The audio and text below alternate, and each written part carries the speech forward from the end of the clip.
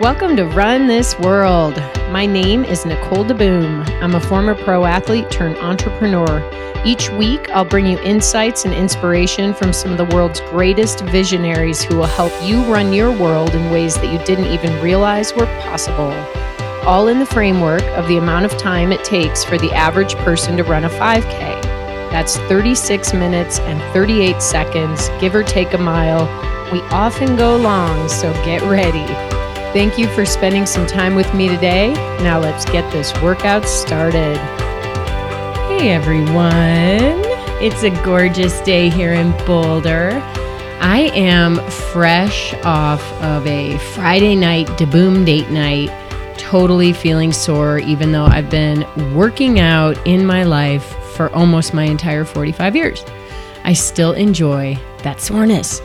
And what I love about the fact that I feel sore is it means I pushed my body in a different way, which is crazy to think that you can continue to do. So soreness means you're developing new muscles. That's how I'm going to look at it.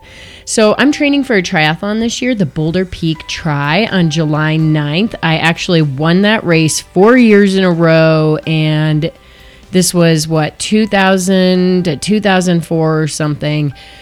And I'm back a decade later with 5 to 10 hours a week to train. So it's an entirely different experience. I actually have a discount code for you if you want to do the Boulder Peak. $15 off. Can't beat a discount. It's DE Boom 15 and it's case sensitive, capital DE, capital BOOM 15. Let's support those guys. They're doing good things in the community. But here's the deal. Because I'm doing a race, I can't do it alone. So I created a women's training community to hang out, support, get live expert advice, and all kinds of other stuff. It's called the Real Women Move Challenge. So I encourage all of you to join because it's free. I mean, it can't hurt. Free cannot hurt. It can't hurt to join up and get in there and see if it resonates with you. There's lots of cool women in there who are sharing all kinds of incredible, fun, and sometimes weird training stuff. So go to skirtsports.com. You'll find it in the community section. Anyway, I created training plans for beginners that can be easily modified for more advanced athletes. And the one thing I insist on that's different than any other plan I've seen is that one day a week you do something I call active fun. I literally created a day called fun training, active fun. I love this concept. I mean, it's who I am, but I think it's the key to long-term fitness success. So last night I did DeBoom date night. That was my active fun. And I'm sore today. And yes, I also call that fun. So before we get started on today's episode and with our incredible guest, I want to let you know that I have an ongoing Skirt Sports giveaway on my Nicole DeBoom Facebook page. All you have to do is enter to win a $50 gift certificate to Skirt Sports. I'll draw a winner every quarter. So go to my Facebook page. It's facebook.com/Nicole DeBoom. Click on the giveaway tab and enter. Share it with your friends. Be super cool. That way you can outfit yourself with the best fitting, most comfy, cutest women's activewear for women of all shapes, sizes, ages, and levels. You know, I am very proud of the company that I started back in 2004, and I just want to share it with the world. All right. Let's get on to our guest today. I'm so lucky to have a friend who works at Noodles & Company. You know the restaurant.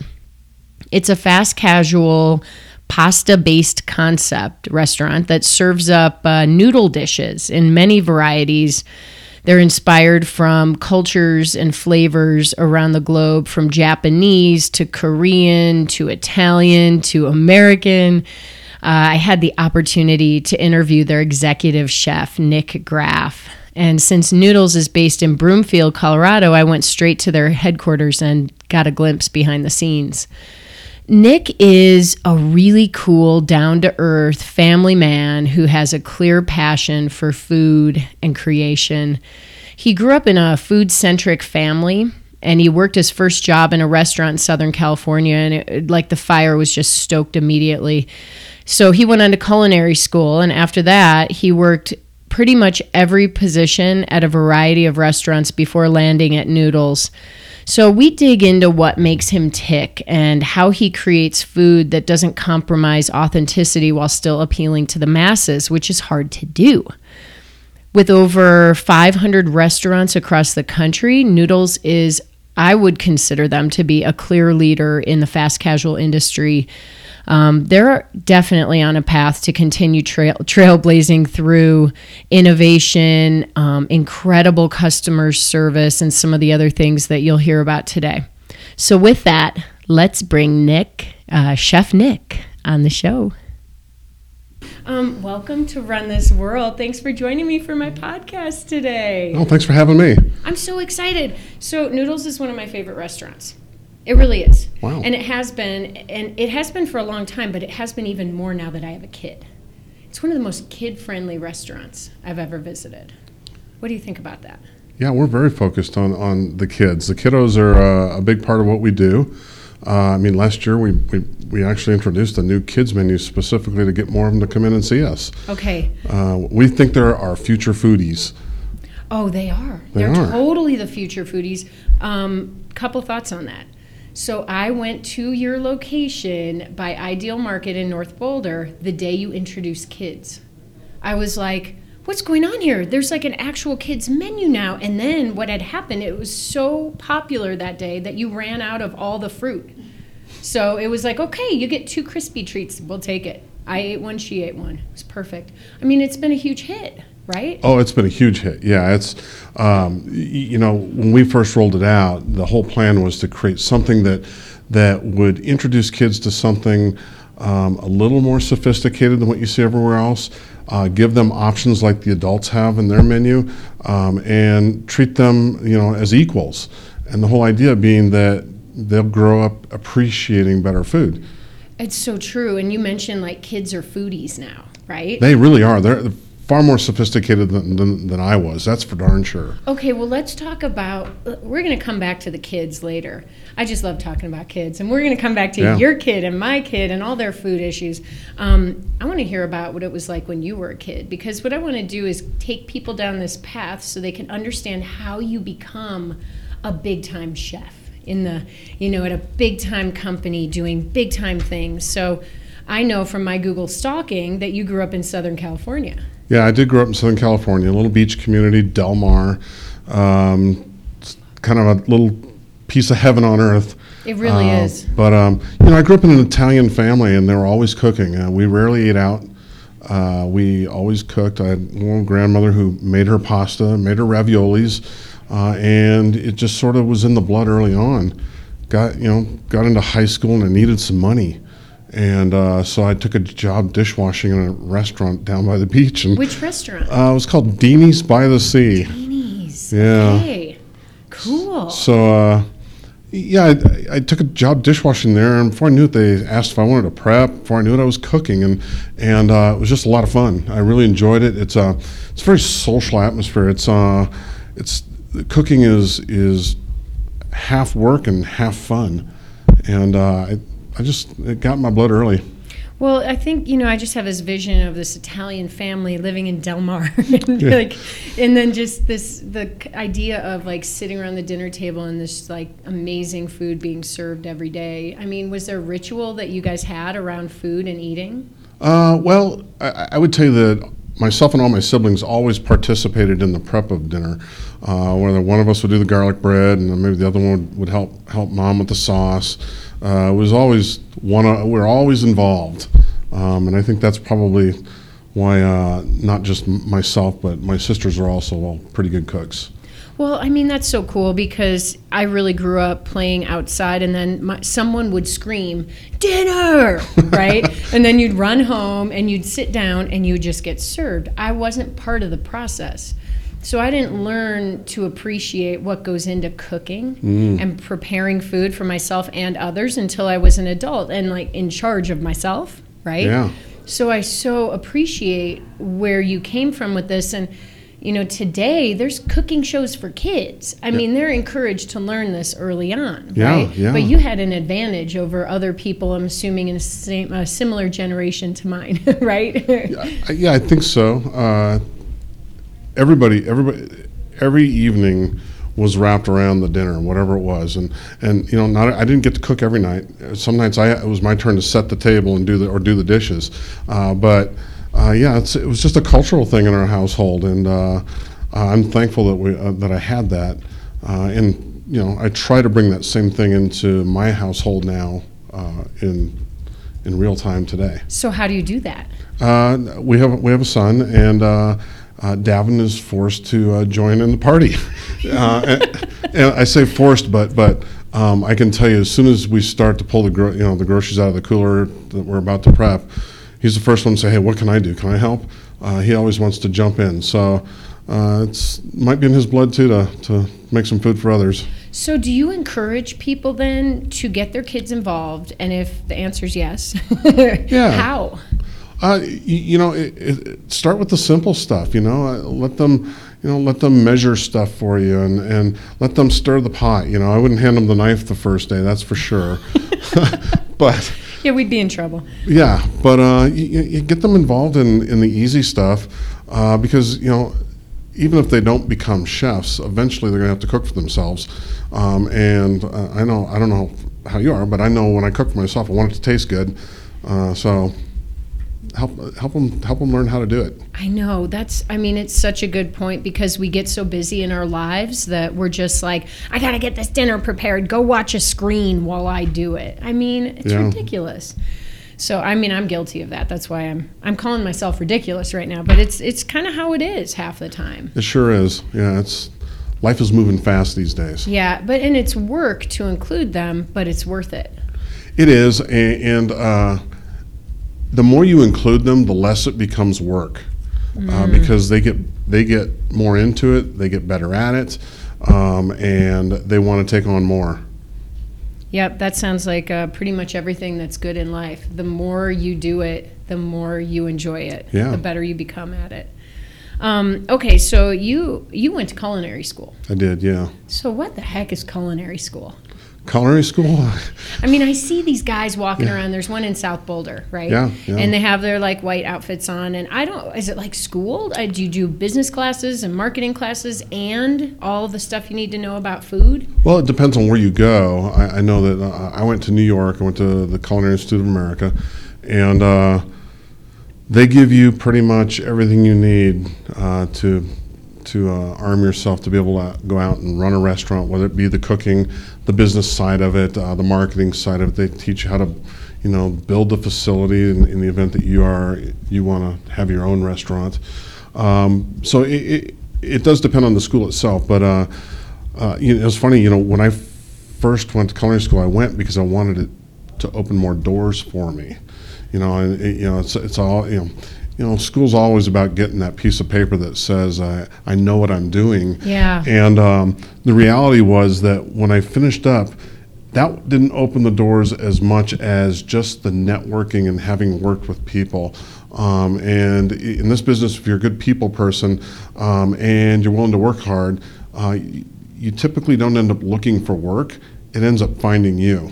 Wow. And so I've been lucky in that manner. That's a really good point. I think that transcends culinary school or college in general, for sure. Absolutely. Did you go into it thinking, I'm going to open this pierogi restaurant or something from your Italian heritage, and you went to school and then you were like, I'm totally not doing that? Yeah. I think everybody who goes to culinary school goes in there thinking, I'm going to learn this so I can go out and open my own restaurant and do my own thing. And the reality is you get out and you... was it day one at school? They tell you, so you want to be a chef, and then they give you all the pitfalls up front, and they say, you sure you want to be a chef? And you start to rethink it all, but you stick with it. And some of us come out, we want to open our own restaurant still. Some of us come out, we say, no, I want to work in different areas of the field. And so, like for myself, I bounced around early in my career and just kind of learned different cuisines, and that was fun to me. So tell me about that a little bit, like all the different cuisines that are out there. And I kind of ask because I know that as a person in a relationship, right, I have a husband and a kid, we get into this rut where we're like, what do you want for dinner? And we can only think of three things. Yeah. It's like the same three things. And so I know there's so much out there. So let's open people's minds at least for a second here. Well, first, I'd ask yourself that question: what do you want for dinner when you're cruising the protein aisle or the produce aisle at the grocery store? Not when you're at the house. And I'm the same way. If you ask me what I want for dinner and I'm sitting at home, I'm looking at a box of Cheerios and saying, well, I'll eat the Cheerios. Yeah, That's cereal's fine. Yeah. Versus if I'm in the grocery store and I'm walking down, oh, there's some nice lamb chops, or there's some great broccoli rabe. Or, you'll find yourself being more creative, I think, if you ask yourself that question when you're walking the aisle at the grocery store. That's and true. Stay away from the center of that grocery store. That's right. the worst place to shop. So why? Tell us why. Because that's where all your processed foods are. Think about it. All your refrigeration's on the exterior of the building. That's because that product needs to be held fresh. And it needs to be held fresh because it is fresh. All that stuff in the middle there, it's garbage. It's preservatives. It's chemified food. It's not good for you. None of it's good for you. I mean, there might be a few areas where, if you need like some grains or something, yes, you'll find those there. But for the most part, if you need an ingredient label that's got, 6 or more ingredients, you probably got a problem there. Well, wait, this is noodles. There's definitely noodles in the middle of the store. Yes, there are. And if you look at the ingredient label on there, though, that's a real short label. True. Yeah. Absolutely. That's great advice, and I think people need to be reminded of that because those easy prep foods are often in the middle. Yeah. But you made another good point, which makes me think about that word prep. Yeah. Like if you actually think before you even go to the grocery store, what do we want to have for dinner this week?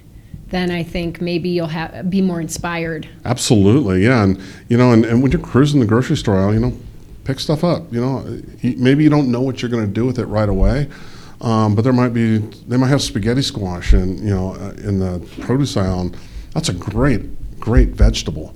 That's super easy to prepare. You stick it in the oven, you forget about it, and you prep it the rest of your meal. By the time you're done prepping the meal, the spaghetti squash is ready to go. I love it. I'm hungry. Don't be afraid to grab stuff, even if you don't know what you're going to do with it. Yeah, I think that's another good point. And I think a lot of people also shop on sale. So spaghetti squash is on sale this week. That's going to help me pull the trigger. Absolutely. Yeah. Yeah. Cool. Okay, so you go to culinary school, you come out, and then what? I headed back to SoCal. It's where my roots are, and truthfully, I missed the beach at the time. I was still young and wasn't terribly responsible oriented. It was more go get myself a good job that will allow me to get up in the morning, do dawn patrol out on the water, and then go to work or do sunset sessions after work. I just wanted some way to be able to hit the beach when I'm not working. So fitness or, sport in the form of surfing, which is a very spiritual sport. Yes, it is. As much as it is a physical sport, that's always been an important part of your life? It has been, yeah. I still have a surfboard in my basement here. How are you using it? How are you getting that fix in Colorado? I get back home a lot. And we vacation. Our family has a timeshare in Maui, and so we make our way out nice. there.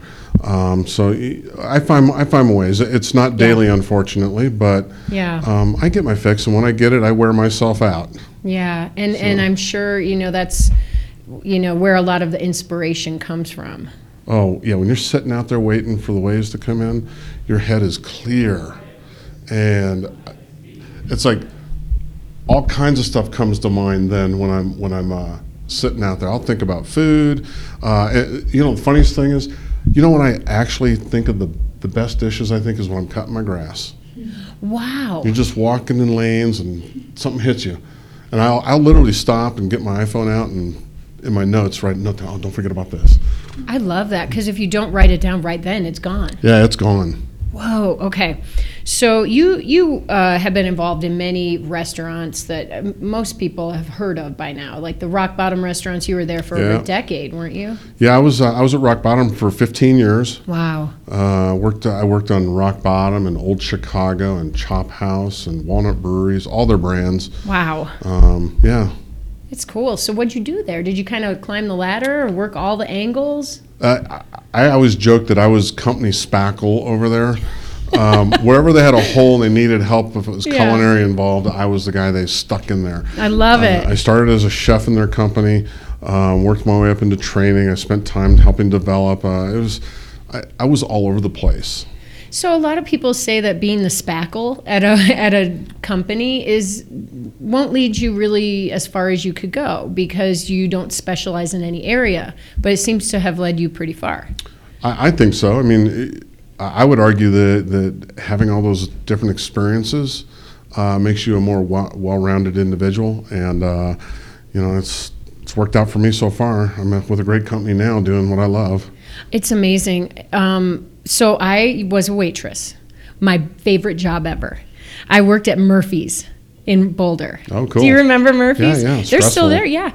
And now Stefan, my friend, owns it, but he was a manager when I was there back in 1995. Wow. And I thought I wanted to be a cook. I really did. And I said, let me do some of the cooking. They're like, why don't you become an assistant manager instead? I think they had a feeling. Yeah. So, the first day I'm on the line, oh my God, I couldn't keep up. It was over my head. Yeah. So, I was much better suited waiting tables and doing the things on the floor. But huge respect to that industry. It is the people who gravitate to the, food industry. There's so much passion, and it's 100% commission, and it's commission. I forget the word I'm trying to say. Not commission. 100%. Gratuity. Well, that too. Yeah. You're just all in. You have to be all in, and it's so intense. And then you're done. Yeah. At 1 a.m, and you go home, and you can do your next thing. So it's like you keep different hours, and it's just a different kind of lifestyle.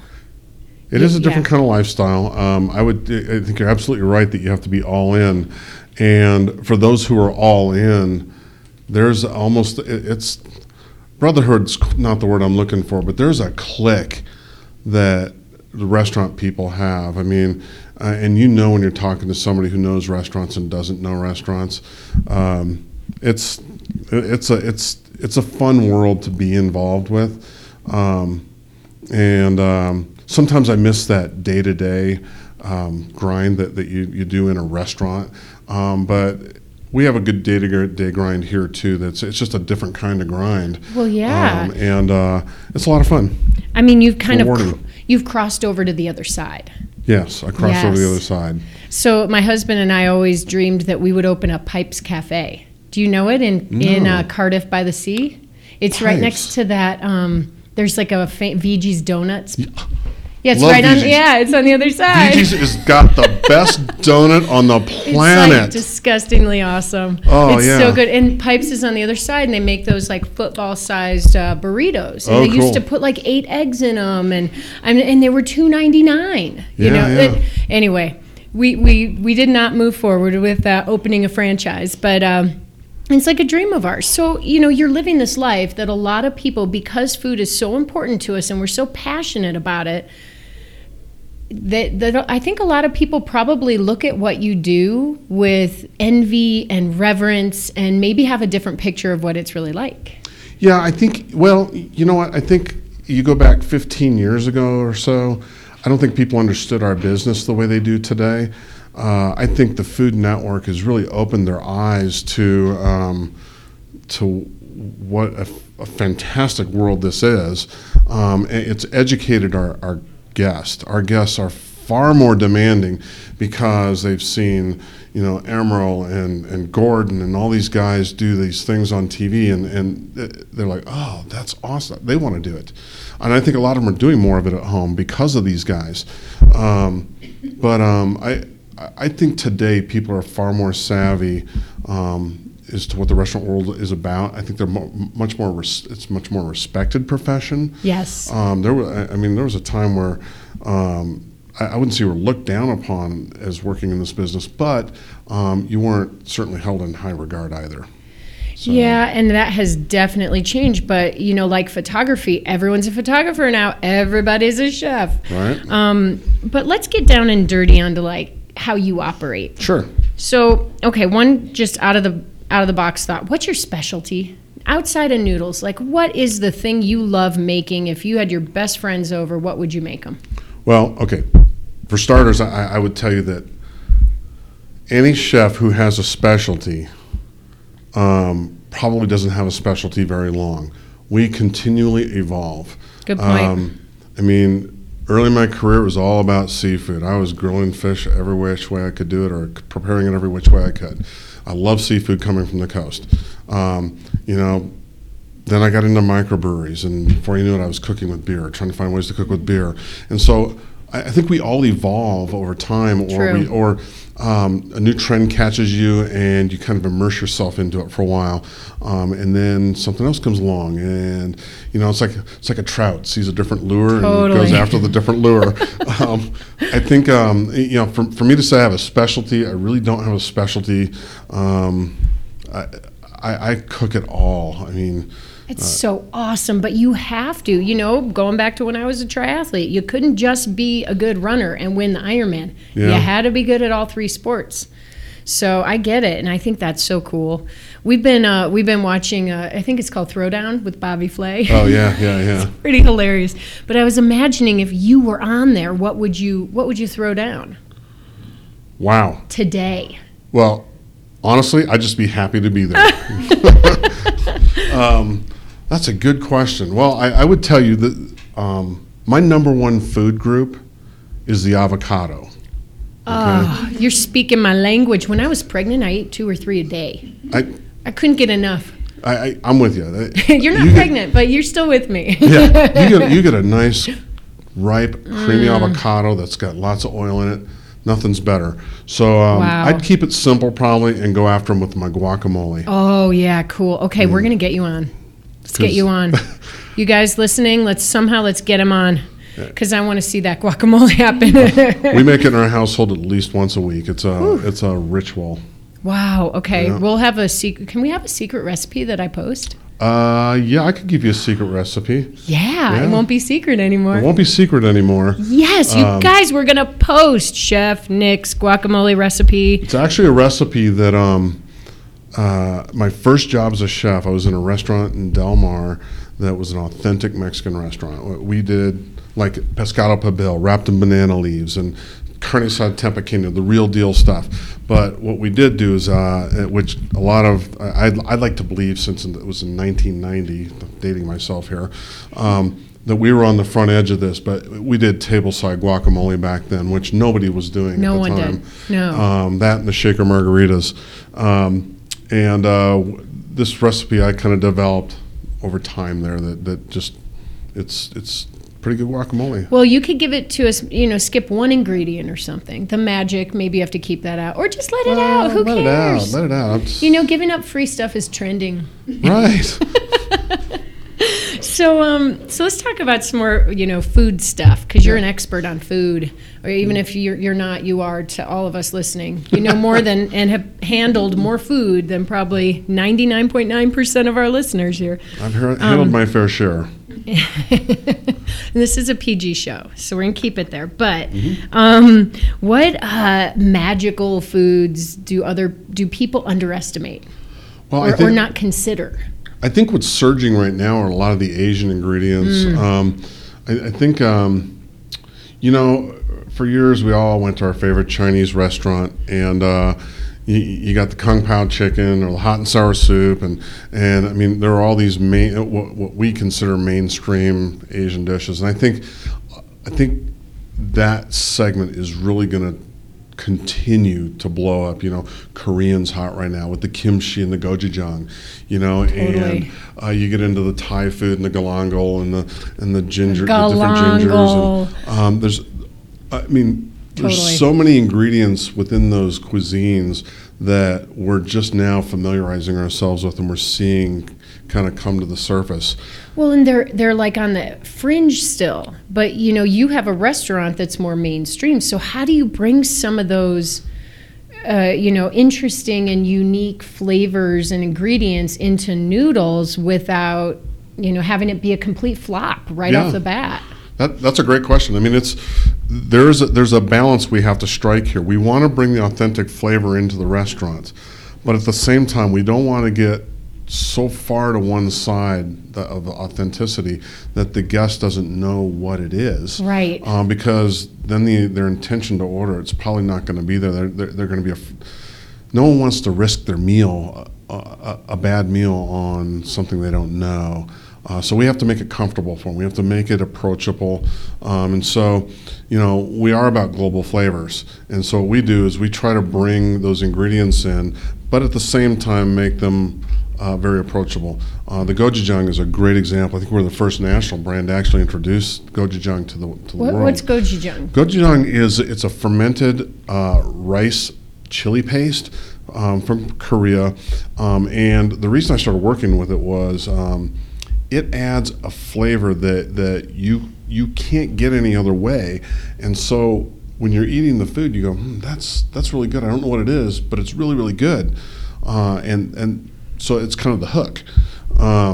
So we made this gochujang sauce, and we made a spicy Korean beef noodle, but we also made a Korean meatball to go with it, so that we're using it one and two places in our restaurant, and that's always a good thing for restaurants. But we gave you an easy way to get into it if you want. If you don't want to invest your whole meal on something you're not sure about, try the meatballs. And if you like the sauce, next time you're in, jump over to that spicy Korean beef and see what you think. It's so smart. Here's a question, though. With your policy in the restaurants, you may not know this because you work in a different area, but if somebody doesn't like their meal and they come back up and they go, it's just, I don't like it at all, whatever, what do you do? We'll make you something else. No. Yeah. So you guys listening, go to Noodles because you can't go wrong, basically. Yeah. We want you to leave happy. We want you to have a great dining experience. And if one of our dishes doesn't meet that experience for you, it didn't meet it for us then either. Absolutely. So how do you even get it to the table? Like, what's your tasting crew like? Our tasting yeah, crew? do you have like professional tasters? And actually, how do you apply for that job? Yeah, right? We don't have tasting crews, but we have we use a lot of measuring device and procedure. We're very rigid in that area, so that when you come in and you order, if you order something as simple as the mac and cheese, or if you order the Japanese pan noodle, there are very strict procedures and measurements for everything, so that you do get the same dish every time you come in. So we try to meet that expectation. Now, we do cook to order, so when you come in, you may sense a subtle difference in there. You shouldn't see anything crazy different, though. It should be very, very close. I mean, it kind of reminds me, in my world, the term would be your measurements and your tolerance, they call it. So when a factory produces your products and say a waistband has a certain measurement, they're allowed to be within 1/4 of an inch either way. So same kind of thing with food. Like, you're not going to be 100% exactly on because one little fleck of pepper didn't make it in. Yeah, it's cooking. Right. It's an organic process. And the best part about because we cook your meal to order every time, hey, if you don't like carrots, we don't have to put them in. Or if you want to take the carrots out and double up your broccoli, you can do that. Okay. We're very customizable. So this is something I always have an issue when I'm out with my husband, because he's just like, can't you just order like it is on the menu? Because, he likes to just kind of be simple and get it done, right? But I always go up there, I'm like, ask 10 questions, and then I modify about 6 times. And I wondered, is that super annoying, or do you guys like that? We encourage it. We actually encourage it. Again, it comes back to making sure you get the dining experience you want, and if that means you need 6 modifications to the dish to make it great in your mind, then we're going to do that for you, and we're not, doesn't bother us at all. We're set up to do that. See, that's really cool, and I think that's really different than a lot of other restaurants, because you do feel high maintenance a lot of the time when you're asking for some of this and extra of that and none of that and blah, blah, blah.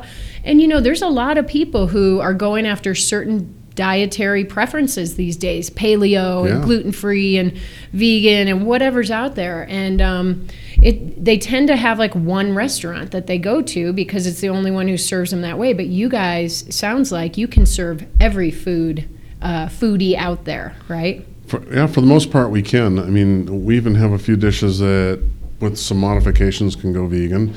I know that because I get them. Oh yeah, have you tried the Thai green curry? It's so good. Yeah, it's amazing. A fantastic dish. I would tell you right now, I think the thing that's trending most when it comes to dietary needs is those simple carbohydrates. Everybody's getting away from them, and sugar is just the devil right now. It is. And I know that 2 years from now it'll be something else. It does change a lot. We try to meet the needs of everybody, when it comes to dietary needs. We're not always going to be able to do that, but we do make every effort we can to meet that need. So what are your most, as a chef, you come up with ideas, right? Is that part of your job? It is part of my job, yeah. Okay. Idea today, we'll do buffalo something. What are the biggest bombs and the biggest successes you've had right out the gate? And I like both. Because, we all have both. Well, we try to forget our bombs. We do try to forget them, but they serve us later. Yeah, they do. They do. Let me think about that one for a second while we talk about some successful dishes. So here at Noodles, we released a Veracruz chicken salad last year with a jalapeno dressing. It's got a red chili chicken, fresh avocado. The corn on there, we literally boil ears of corn and we cut it off so you get planks of corn because we want you to know that it's fresh corn. This salad has been well received, and the spicy Korean beef noodle I told you about earlier, it's been a really, really big hit on the menu. But then, the other one, my favorite salad on the menu has not done very well. That's been the Napa chicken salad with the blue cheese and the pomegranate dressing, and it's got some bacon in there. And yeah, I think it's a great salad. But honestly, it hasn't done that great. And you just can't know. You have to keep experimenting. I mean, that's the brutal part, is that in the end, 20% will last forever, but you have to keep revolving the products around them. And we have a lot of process in place to try to weed that out and prevent that from occurring. But in the end, it's never 100% until you get it in front of the guest and see what they really think. And that's a salad that just hasn't really hit a chord yet. Well, and how many restaurants do you have around the country? We're a little over 500 now. And is it, you're in a lot of states. I mean, I see you everywhere I travel. Yeah, we're in, gosh, I wish I could tell you how many off the top of my head, but I don't know. Pretty much just a lot. Nationwide. And I'm sure there's regional preferences too. Oh, sure. Yeah. Absolutely. So do you do regional menus? We don't do regional menus. We try to develop items that we think will be appealing everywhere. We've talked about it in the past. There are challenges from the supply chain side in terms of getting, if you're doing something in Iowa, you got to have some movement on the product, or you have a hard time getting fresh product in. So there are supply challenges to doing stuff like that. Yeah, I completely can understand that, because even with a clothing company, there's certain areas of the country, like Florida, who are never going to wear our winter products. Yeah. So you got to kind of manage the chaos, I think. And people often don't understand that there's a whole back end. And that's what culinary school did for you, What's your favorite part of the job? Favorite part of the job? Oh, probably just playing with food. I mean, there are days in the test kitchen where honestly, we don't have an agenda. We just saw some cool ingredients at the grocery store. We picked them up and started playing. And usually what I'll do is when we do that, if we got a lot of plates out, I'll throw a picture of what we've been doing all day on Facebook and just say, "Oh, rough day at the office. We had to eat 16 different types of noodles or whatever, or we're working on crispy treats," or right, and they're all over the walls and the ceiling. And yeah. Oh, that's so cool. Working on by the way, your crispy treats, those are the best. Tell me they're healthy. Just tell me. That's okay. Okay, they're healthy. I'll tell you the secret, though, is we make them twice a day. Oh, wow. I'm telling you, that's the only difference between our treat and everybody else's, is that we make sure we make them regularly, twice a day. There's something about that crispy treat, after a few hours, it needs to be remade. It's just amazing. Okay, Now I have in my head a vision for a vegan dish that is spaghetti squash that has some sweet potatoes. I think those are trending. That's Yes, my they opinion. are. Some turmeric, right? Yeah. So a little anti-inflammatory Absolutely. something. So what flavor are we coming? Are we getting like a Middle Eastern You're flavor? getting into Middle Eastern, you're getting into India. Okay. Yeah. All right. So work on that for me. Well, it's funny you mentioned that. We are working right now on a spiralized vegetable pasta type dish. Yeah, where you take the that's zucchini cool. maybe and spiralize it, and instead of using a noodle, we're using that. And so we're working on that right now. You guys are cutting edge. Well, I don't know if we're cutting edge. cool. We certainly like to play with whatever people are looking at today, for sure. Yeah, and to be honest, like the rise of the fast casual restaurants started, I don't know, it feels like just a decade ago. Yeah. And it is, as a small family, like that's the way I prefer to eat when I'm going out, because the kids don't sit still long enough for you to get served the whole deal. Yeah. Standing in line, ordering, you sit down, then you get served and taken care of, and you can still put your feet up. But as soon as the kids are done, you got to get out of there. Yep. You can't wait for the check. And I know as waiting tables, sometimes I'd be so in the weeds that it would take me 20 minutes to get a check to somebody. So, I mean, I think like Noodles seems to me to be innovating and paving the way in this area. And what you're doing is bringing in, like you said, global flavors. So you're not just specialized into one area. Oh yeah, no. I mean, we have one sauce that has 29 ingredients and they're all from Asia. Oh my gosh. Well, and even So- just in the interpretation of the word noodle. I mean, you're based around like pasta, but there's so many different things you can do with that. There is, yeah. It's a very flexible medium to work with. You mentioned the fast casual piece. I think really people love the fast food aspect of it, meaning you pay for it, you go sit down, and you get out. But they love the casual dining quality of it all, and it's getting higher and higher. I mean, there's some guys out there, they got these little one-off fast casual brands that they're doing fine dining food, fast casual. It's just exploding. It really is. I was in one place a couple weeks ago, and they had a full bar in a fast casual restaurant. I don't know. I mean, I think my husband appreciates that you guys serve beer, but I appreciate that you give the kids chocolate milk. Yeah. So there. Well, we're doing great. I've got a couple more questions for you here, because this is based on the average time it takes to run a 5K. Yeah. Which is 36 minutes and 38 seconds. So we're coming down on our 5K here. I'm not going to make it in that time. No. I can tell you that right now.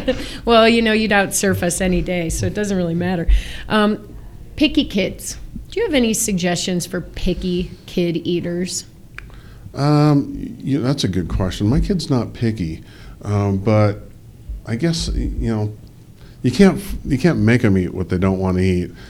So you just try to steer them in the right direction. But gosh, I don't know. I mean, we have so much flexibility in our kids' menu that I would imagine that they could be as picky as they want to be. I mean, if they want vegetables, they can get vegetables. If they want fruit, they can get fruit. They can get a crispy treat. They got 4 entrees they can choose from. They can be pretty picky, and they can mix and match all that. They don't have to they're not set dishes. I mean, yes, it's spaghetti and meatballs, but do you want it with pineapple? Do you want it with broccoli? Oh, maybe you want a crispy treat. Do you want the applesauce? I mean, you have options. True. So. And do you want the meatball next to the spaghetti? Because if they're touching, they might not eat it. Right. Yeah, totally. Yeah. Oh, I love that. It's just a matter of just sort of giving them a different perspective, right? Yeah. Okay. What makes you happiest? What makes me happiest? A nice foo-foo drink with an umbrella in it on the beach in the sun. With your surfboard right next to you. If it's there, that's icing on the cake, but I just need the beach. I mean, in the end, we all need that happy place that we can go to in our minds sometimes, or for real. Yeah. So it actually exists. All right, well, I'm going to go for our last question. I ask this of every person on the show. And so the podcast is called Run This World, right? So if you could give our listeners one final piece of advice, one final nugget from Chef Nick to help them run their worlds in a bigger and better way, what would it be? To run their worlds in a better way. Eat good food, and the key to eating good food is to treat your food with respect. Understand what your flavors are of the food you're preparing, and don't overwhelm those flavors. Let the food you're preparing speak to you. All too often, your desire to put flavor into everything goes overboard, and now you've lost where you started with the product. Meaning, if you started with a nice piece of fish, don't overwhelm it with a bunch of stuff. Treat it with respect and love. Oh, I love that. Okay, now I need to go back and check out what's going on in the test kitchen. Nice. Thanks, Nick, for being on the show today. Thanks for having me. How cool was that? Good Lord, my favorite part is it has to be the new guac recipe straight from Chef Nick. Check out the show notes so you can impress your friends with it. There's actually mention of a dough cutter, which I've never heard being used in guacamole, and I'm very curious about. There's so much I love about Noodles and Nick. First of all, I love the fact that if you don't like your meal, you simply walk back up and say, I don't like it, and they make you a new meal. And they don't make you feel bad. And you're encouraged to customize. I don't have to feel high maintenance anymore. It's amazing. So there, Tim, take that. I'm supposed to customize. Finally, I love Chef Nick's final nugget. Eat good food. Treat your food with respect. Understand what your flavors are. Don't overwhelm those flavors. Let the food you're preparing speak to you. I'm going to leave it there. All right, everyone. You know what time it is. It's time to get out there and run this world. Have a great workout, and I'll see you next week.